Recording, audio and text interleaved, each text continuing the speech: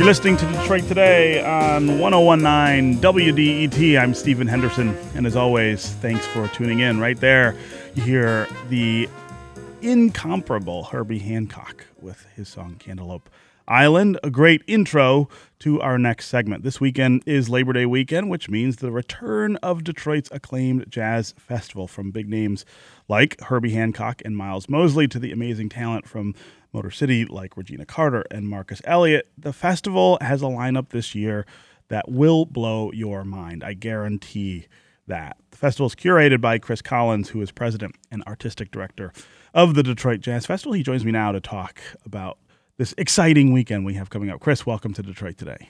Pleasure's mine, Stephen. Thank you. Yeah. As I said, this is my favorite weekend in the city of Detroit. I just love not just the music, but the whole vibe of this festival is just so wonderful. The number of people you see out there from all over the metro area, all over the country, I imagine probably all over the world as well, who come here to see this. It's just a special time for us. It is. You know, we have exchange programs now going on with Yokohama Japan Jazz Festival, the Jazz Promenade. We have guest artists from there and some dignitaries. We have over almost 25 to 30% of our visitors and patrons are from outside the state of Michigan, and that's 30% of 300,000 people. It's a big number. It brings a big impact in, and as you know, on the bandstand, the jazz world is a family, and the mentoring and the sharing and giving is a big part of the Detroit scene.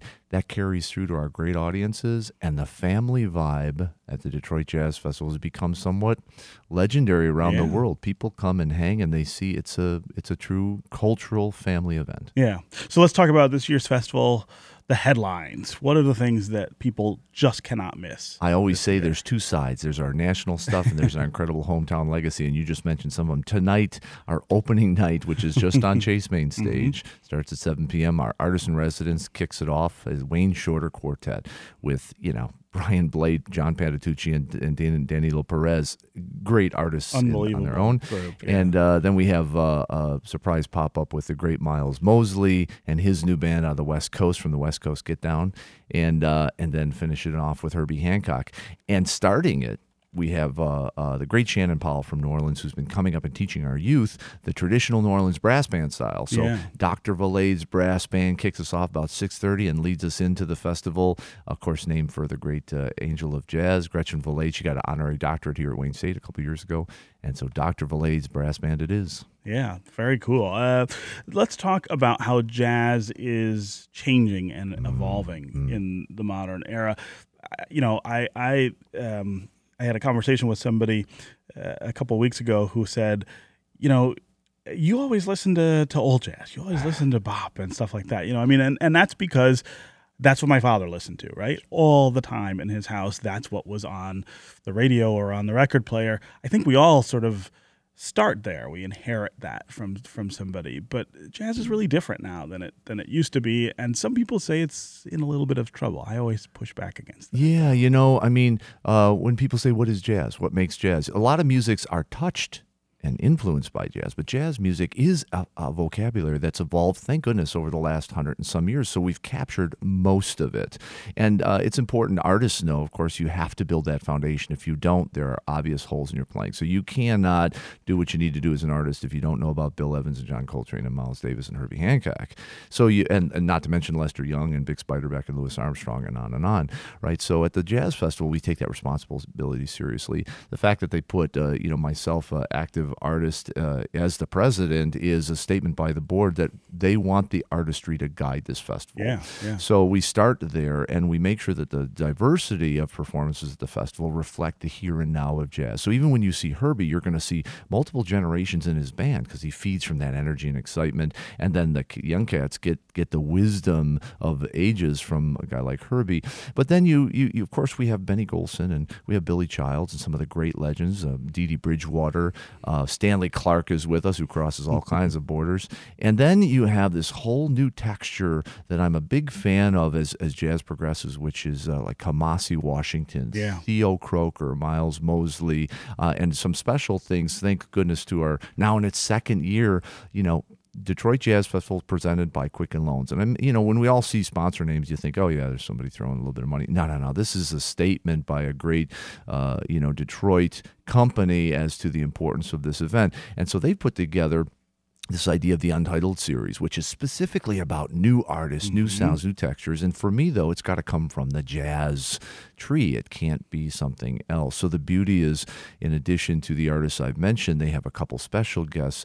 First of all, their featured Untitled artist, the great Cream Riggins from Detroit, great drummer, who's out in L.A. doing things. And he's brought in one set on Sunday. It's Cream Riggins with Common and special guests, and it's this wonderful coming together of different textures from hip-hop and electronica. He's doing a duet with electronic elements with the great Esperanza Spalding on Monday, and you mix that together with Kamasi and Miles and their thing, mixed with Herbie and Benny, and this, man, it's this thing where we bring generations together, families, and they can talk to each other and give wisdom to each other about what's happening. You mix with that our incredible Hometown Legacy series, which is about all the great artists that work from Detroit every day, and you come up with a festival that is really Detroit, that is really globally important, and dare we mention, 4 days, 4 stages, 100% completely free, not a dollar at the gate. This is unheard of in the whole world. That is really one of the things that I think just, of course, makes it more special, the fact that everybody can come and enjoy this, and you don't have to have a dollar in your wallet in order to do it. Quickly, talk about the way you prepare for these festivals. I mean, it must take you 12 months to put this together, and then you do it, and then it's got to be back to work, right? It's back to work, and it is a 12-month effort, but the Jazz Festival itself is the signature event of the Detroit Jazz Festival Foundation, which is a 12-month foundation. We do educational events, summer programs, the J.C. Hurd Jazz Week at Wayne. We do the Jazz Infusion program. We do competitions for vocalists and instrumentalists. The point is, the Jazz Festival is the culmination of a year of activity and exploration and reaching out and doing commissions and creating all this stuff. You get to hear the result, you get to see the result, and the feeling is that while, yes, we've been working for already a year on 2018, it is about the culmination of all these moments. So while you're in Detroit, check out the things we're doing with the Freck Center in Southwest Detroit. Check out our stuff at Cliff Bell's and the Dirty Dog. The All-Star performance in Japan in October is going to be an outreach. All this comes together at the festival and creates this explosion of 2 years, really, of activity every year. That's you'll hear things you can't hear anywhere at any price, for that matter. Yeah, and we should also remind everyone that if you can't get downtown to enjoy the festival, you can watch it on your smartphone now. If that's what you want to do. Smartphone, tablet, Apple TV, because it's web based, you can get the app at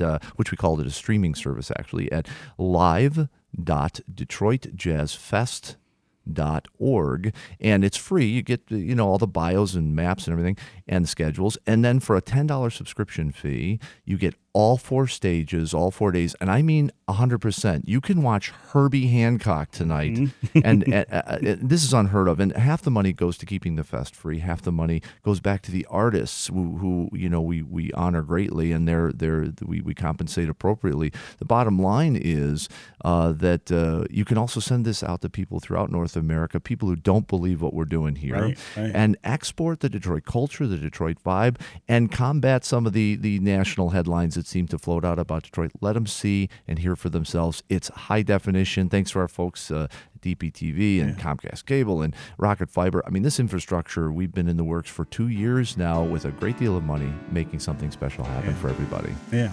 All right.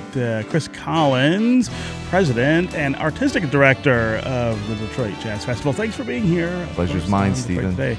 I have to admit, I am looking most forward to Regina Carter on Monday. Everything she does just blows. And her Ella thing is 100 years of Ella. Here we go. Cool. Yeah. All right. That's going to do it for us on Detroit Today this week. I'll be back next week. I hope you will too. This is 101.9 WDET, Detroit's public radio station, community service of Wayne State University. See you next week.